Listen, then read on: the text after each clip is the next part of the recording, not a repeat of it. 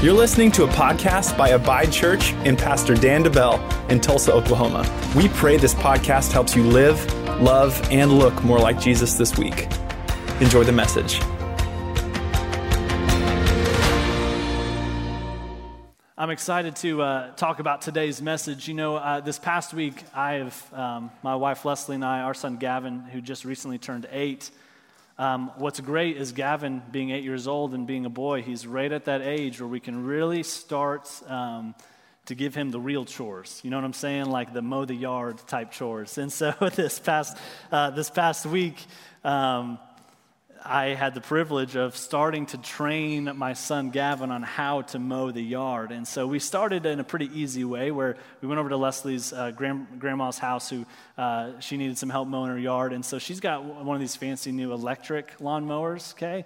And in theory, that sounds great, all right? But it's actually very difficult. It's difficult to use for somebody with little hands like Gavin. And so, but anyway, so we got out there and, once we get him trained at our house, we have the good old-fashioned just gas-powered, not self-propelled. You just got to push it yourself. You know what I'm talking about? Like, it's good for you. Get out there. You'll be fine. But anyway, so I'm training Gavin, and I'm showing him how it works, and I'm kind of just learning. That's the first time I'm using this mower as well, but I'm showing him how to use this push mower, and as I'm training him to do it, I go around to the outline a few times, and I kind of just set him on track, and I just kind of tell him how to align, how to stay on the path that I've created, and how to go about it.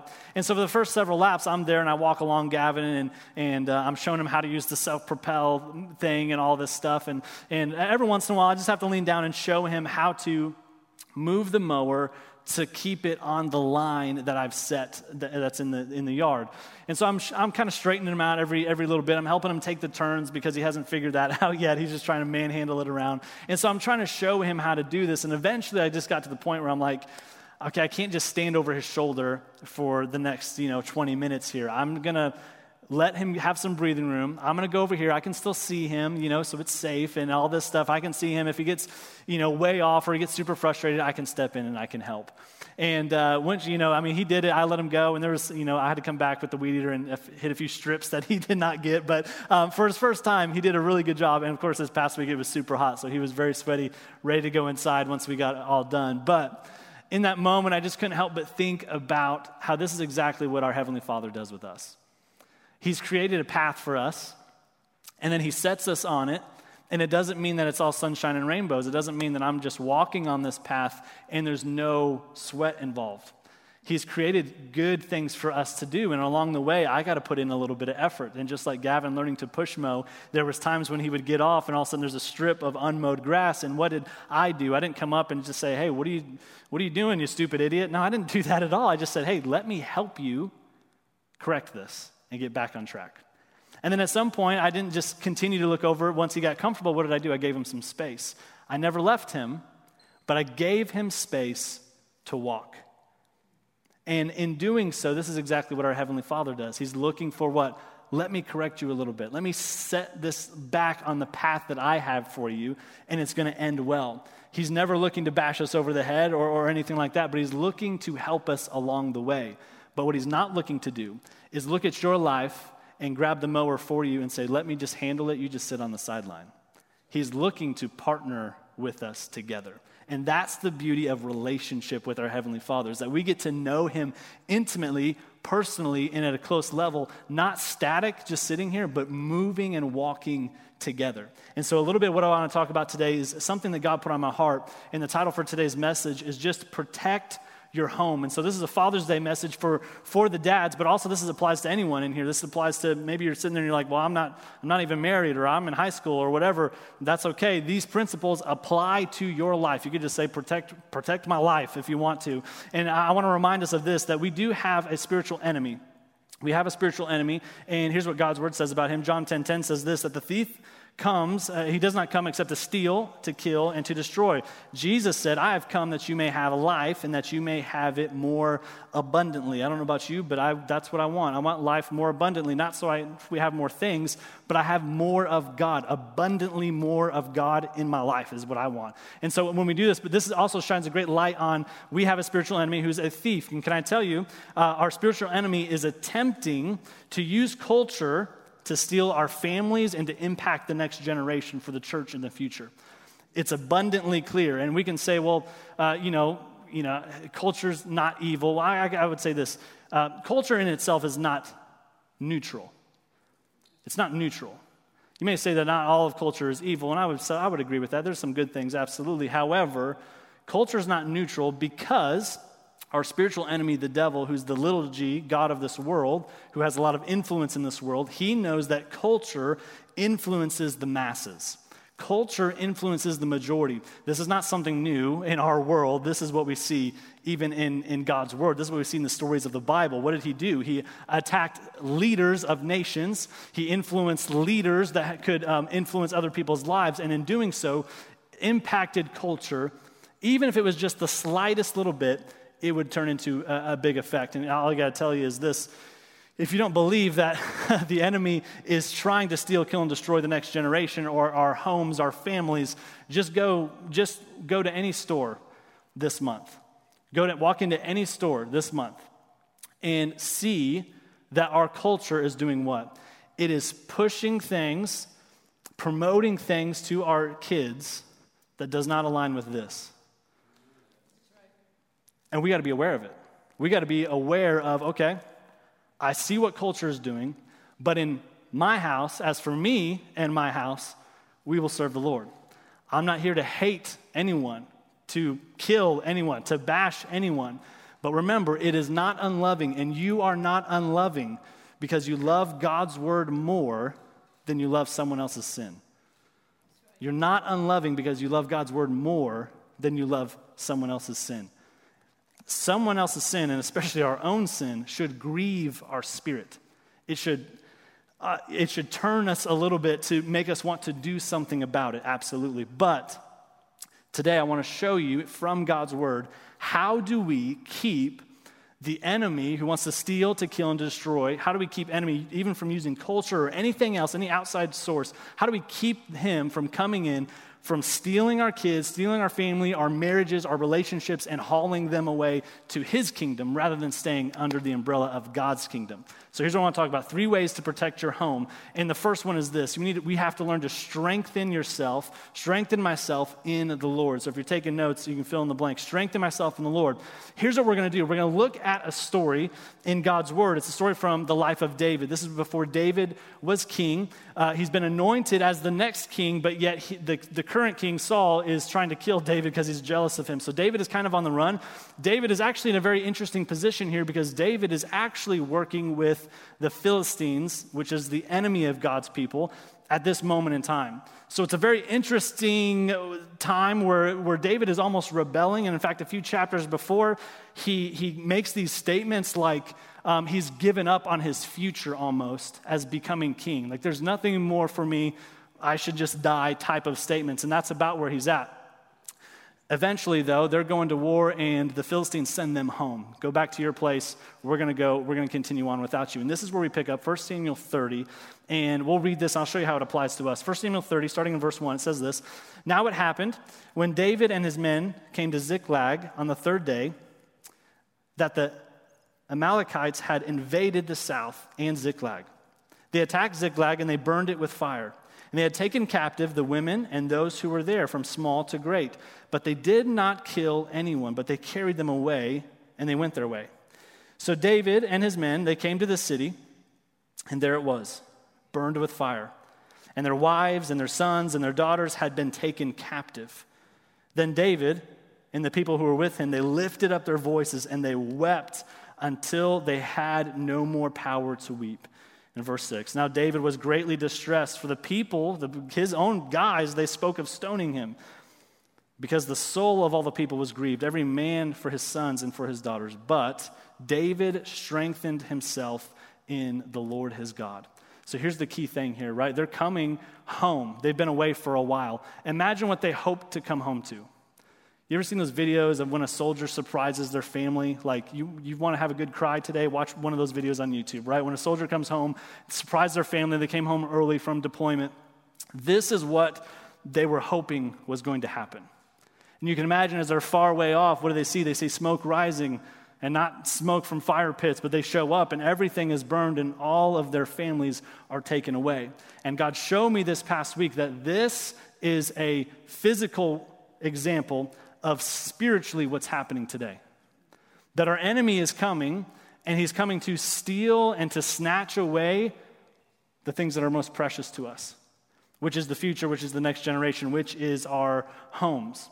And so in this moment, you can see this phrase right here, they had no more power to weep. I don't know about you, ever been in that place before? Like I've cried so much, my body can't produce more tears. Maybe for you, maybe you've never been in that place, but maybe you've been at a loss for words. Like maybe what's going on in your family, in your marriage, in your life, in your job, you just think, I'm at a loss for words. I don't even know what to say or what to do. This is exactly where they're at. But what's interesting is that this is a backslidden David. This is David that's not close with God's heart, who was actually almost to the point where he was going to join the Philistines to attack Israel.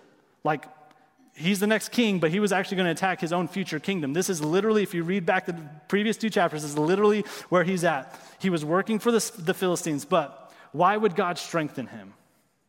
Just a great reminder of his character. Why would God strengthen a backslidden David who was murdering people, robbing people? It's because of this. Because God is rich in mercy and in grace. Because David, at this point, was now completely broken himself. He was completely broken, and he needed to be filled. He needed to be filled. So let me remind you of this. God is not in the business of breaking you. Hear me today. God's not in the business of breaking you. But he can use your brokenness. This is what it shows me. Did God make this happen? No. But will he use it for his glory? Yes, he will. God's not in the business of breaking you, but he can use your brokenness. God can use a humble person who is broken down and distressed in a much greater way. He can use them in a much greater way than a prideful person who has it all together. So many times we look at someone else and we think everything's perfect. They got the right job, they got the right paycheck, they got the perfect family, and we're looking from the outside in. But if they have pride in their heart, God can not use them. God actually resists the proud. God can use, though, someone who's distressed, someone who is brokenhearted, someone who has cried so many tears that they don't have a tear left to cry, if they'll humble themselves, get on their knees in the presence of a heavenly Father and say, God, help me. Help me. If we will do that, if we will practice that on a regular basis, saying, God, I need you. I need to strengthen myself in you, God will answer that prayer. Here's another thing that's interesting with this phrase is that David strengthened himself in the Lord. He strengthened himself in the Lord. David did not wait for someone else to strengthen him. He didn't wait. He took initiative himself. Why? Because he had no one else. Even his closest friends, look, they sought to kill him because he's the reason that we followed him the way that our families were attacked and they were taken away from us. David strengthened himself in the Lord. The other thing he didn't do is he didn't just sit down and pout and do nothing.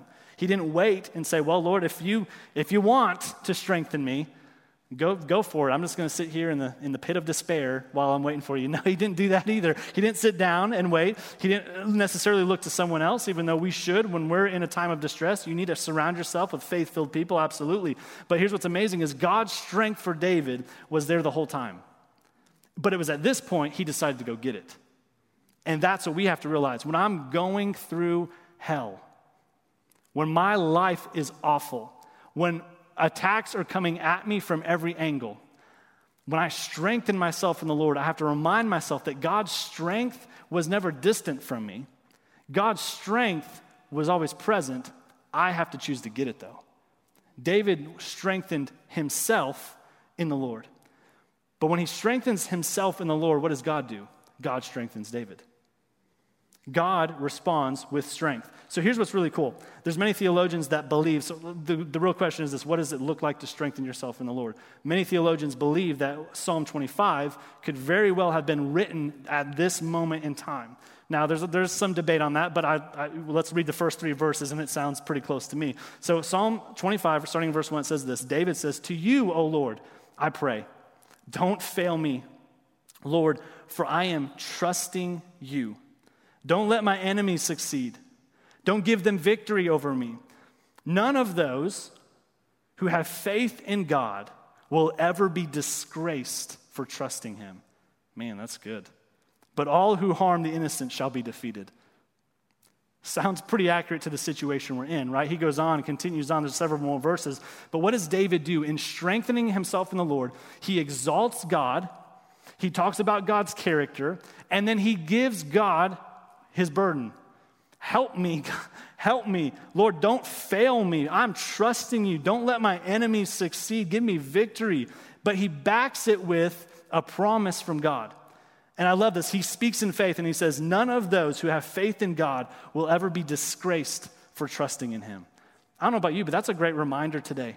When I put my faith and my trust in God, I will not be disgraced because of it. Doesn't mean that my life is perfect. No, but it does mean that when storms come, battles come, attacks come, I have a response. And the response is not a natural response, it's a supernatural response. God is not in the business of being mocked by a puny devil who comes to steal, kill, and destroy.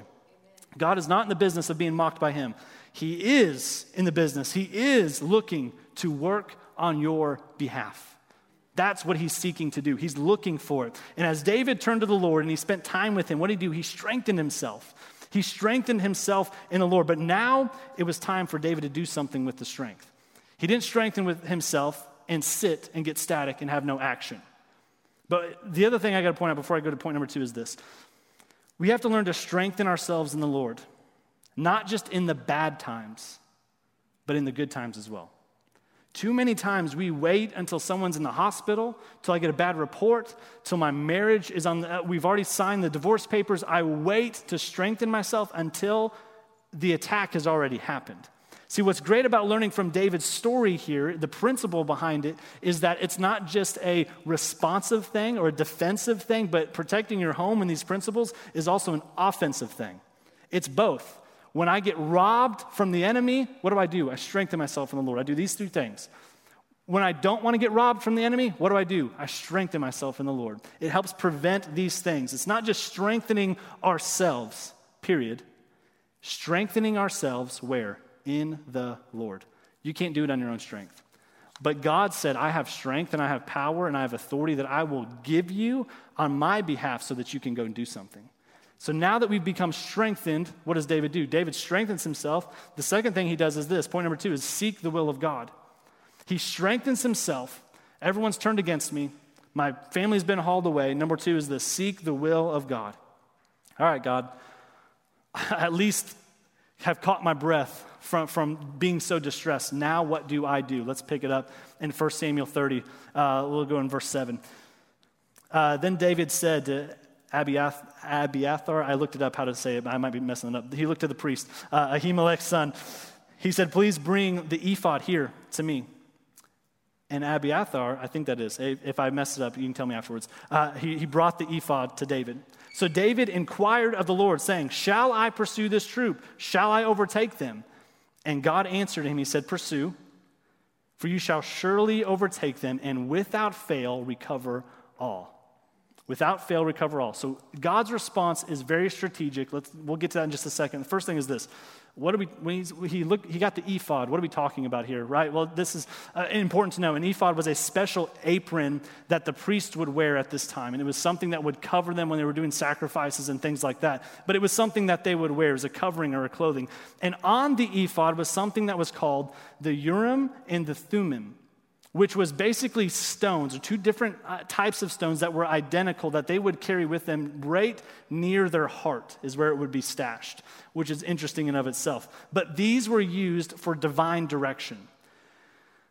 So a leader would come to the priest and they would bring a question, and they would do all the right things so that they could ask this question or petition of God. And the priest, and there's a lot of debate on exactly how it worked, but the priest could then go in to the ephod and pull out the Urim or the Thummim, and some would say that it would glow. Others would say whichever one he pulled out would tell you what the answer would be from God. And so he would pull these out, and then David would get his response based on the stone that the priest would pull out. A lot going on here. Here's the encouraging thing for us, though. Today, we get to do the same thing, but with God's word. Today, we don't have to go to a priest who has a special garb that he's wearing that we have to ask and petition of God and get some answers. The good thing is God has put his Spirit in you. He's giving you his will for your life, which is found in his word. And he says, I will show you the direction that you need to go based in here. We talked about this a few weeks ago. We can't know the specific will of God for your life without knowing the general will of God, which is his word. He said, he's showing us here, and that's what I love, that in seeking through the ephod, David was basically going back to God's word. It was God's word, the word of God, that told the leaders of Israel how to hear from God. And so what is David doing? First thing he does, I've strengthened myself. I'm going to seek God's will. What is it that you would have me do? Shall I pursue? Shall I overtake them? I love the follow-up question. Pursuing is one thing, but am I going to win, right? Are we going to win this victory if I go after them?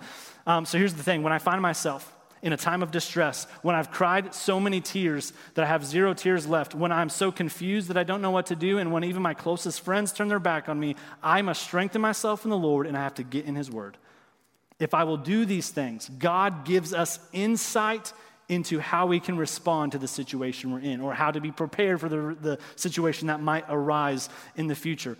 Why is this important? Here's what's crucial about this. God gave David something to do. Number one, what did he say? Pursue. But then God gave David a promise in the doing. You see, many times we get confused with this book and we think this book is just a bunch of no's.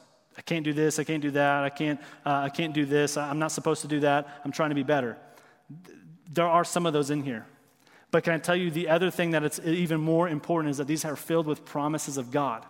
Where God says, if you will do what I'm telling you to do, he said, the way I've designed even nature itself and how your body works and how everything works, I've designed it that if you will do these things, that it will be well for you, that it will go well for you. And so what does he do? He says, pursue, you shall surely overtake them, and without fail, you're going to recover all. When God gives us something to do, he always gives us a promise to back the doing. But you will have no faith to obey God if you don't know the promises of God. If David doesn't know if he's going to have victory, how can he go in faith to pursue the enemy that stole from him? You will have no faith to obey God if you don't know the promises of God. Can I tell you, you cannot know the promises of God without knowing the word of God. Seek God's will. What's his will? It's his word for us. It's his word for us. This is vital in protecting your home. It's vital. I've got to seek God's will. And if I'm allowing something into my home, allowing something into my life that does not align with God's word, I've got to cut it out. Imagine that your home, where you live at, imagine that if 2% of the water that is coming to your house, that you're brushing your teeth with, 2% of the water that you're taking a shower in, imagine if 2% of that water was poison. Well, would you be okay with that? I wouldn't be okay. Like, that's not good. I'm not going to brush my teeth with this water, even though it's only 2%. But this is what we do with what culture has for our homes. Well, it's just 2% of how we're running our life doesn't align with this. 2% over a long period of time is just as dangerous as 100% in an instant. We've got to learn that even if there's 2% that's in my life, not to get comfortable with it. I've got to make some changes. I'm going to have to cut out some friendships. I'm going to have to prune some stuff out of my life. Why? So God can move me forward and prosper me on the plan that he has for my life. So what did David do? Strengthen himself. He sought the will of God, which we get to do that through the word of God. Number 3 is the important one. Bold obedience brings victory. We have to remember that bold obedience or a bold response to God brings victory. We're going to look at the end of the story. Basically, what happens is David gathers not even all of his men. Some of them are so exhausted that they can't make the trip. He gathers some of his men, and he goes, and along the way, they come across a guy that's been stranded, it's been beat up, and they make a kind of a little covenant with him. Hey, we're not going to kill you. Show us where the guys are that took our stuff. And so here we pick up in verse 16, 1 Samuel 30, verse 16, it says this. And when this is the guide that they came across, had brought him down, they brought David down, there they were, spread out over all the land, eating and drinking and dancing because of the great spoil which they had taken from the land of the Philistines and from the land of Judah. Then David attacked them from twilight until evening the next day. This is important because here's what David did. David used some smarts. He waited until they were hung over before he attacked. So he watches them. Enjoy your time, boys. Keep drinking because tomorrow we're going to mess you up. Okay, while you're still in bed and you got the headache, we're going to mess you up big time. So he goes, he attacks them until evening the next day. Not a man of them was spared or escaped except 400 men who rode on camels, and they fled. So David recovered all. He recovered all that they had carried away. Man, this is so good. He rescued his 2 wives. Nothing of theirs was lacking, either small or great, sons or daughters, spoil or anything that which they had been taken from them. David recovered all. You see how simple God's word really is? Even when we face crisis, the basics in Christianity are still enough to bring victory. Many times we think this crisis is so great, I must have some great response to recover all. I must have some great response to have peace. I must have some great response to even face tomorrow. But the greatest response is the simplest. Strengthen myself. Seek God through his word and obey whatever he says to do in his word. It doesn't matter how big the situation, how devastating it is. David shows us, not in a perfect way, but he shows us in the natural, here's how you can have victory. We get to do it spiritually. God gave David complete victory because he strengthened himself, he sought the will of God, and he boldly obeyed, and he simply did what God told him to do. Here's what's crazy, is that David trusted God to smite his enemy. He said, God, will we overtake them? I'm trusting that you're going to help us have the victory because they have more guys, they have more people than we have. Remember, David didn't even take all of his guys with him. Some of them were too exhausted for the trip. God, I'm trusting that you will give me victory, that you will smite them. But, here's the key, he marched and he pursued them as if it all depended on himself.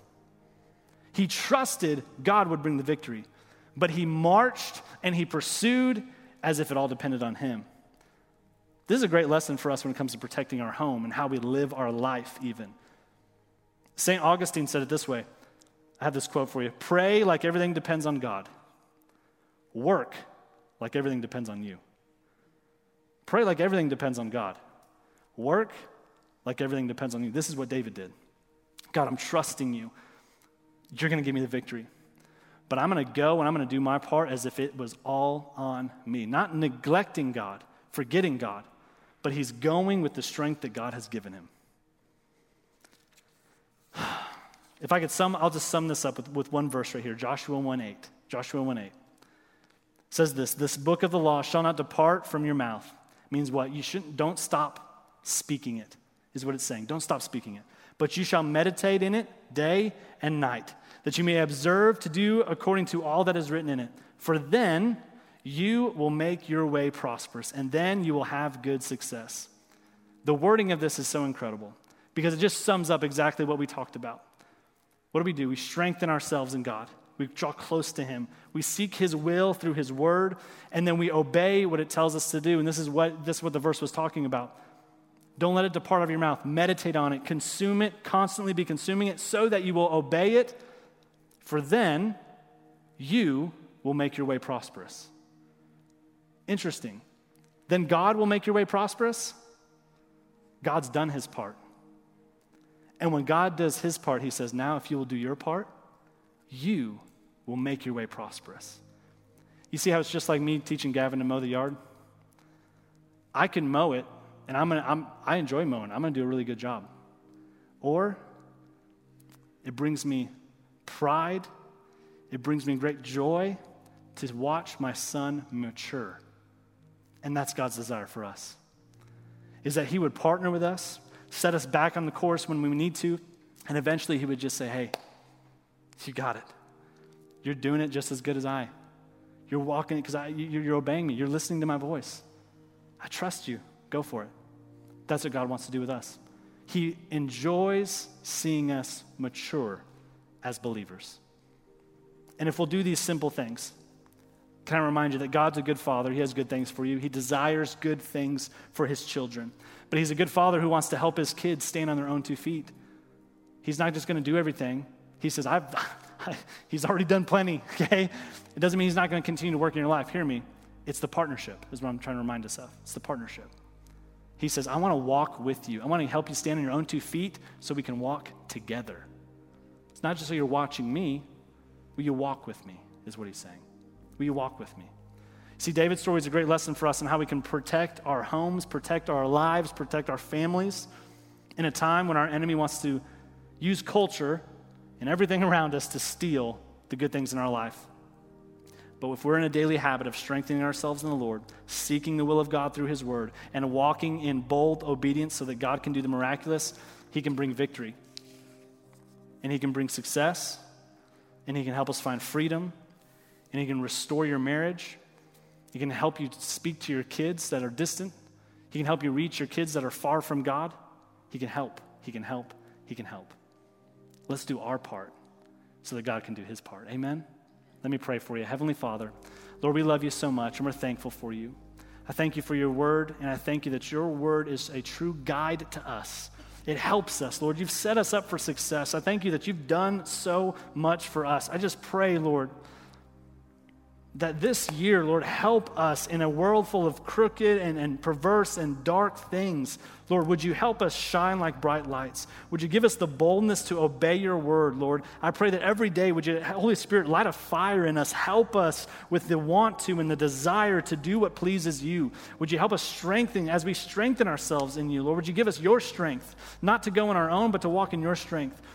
Lord, as we read your word, would you make it clear to us? Would you make it just come alive to us? Would you let it go to work in us, Lord, to cut out things that don't need to be there? And Lord, as we walk in bold obedience to your word, I thank you that your word promises that we can have victory, that we can have success, that we can have restoration, Lord, that we can have your will truly done in our lives as it is in heaven, in our families as it is in heaven, in our marriages as it is in heaven. That's our desire, God. And Lord, I just pray that through this word, I pray that you would inspire us to guard, to protect, and to preserve what you've entrusted to us in our homes, in our families, and in our lives. And we thank you for it. In Jesus' name, everyone said, amen. Amen. Thank you for listening to the Abide Church podcast. If you'd like to partner with us financially, or if you're in the Tulsa area and would like to attend our weekly gathering, you can check out abidechurch.com.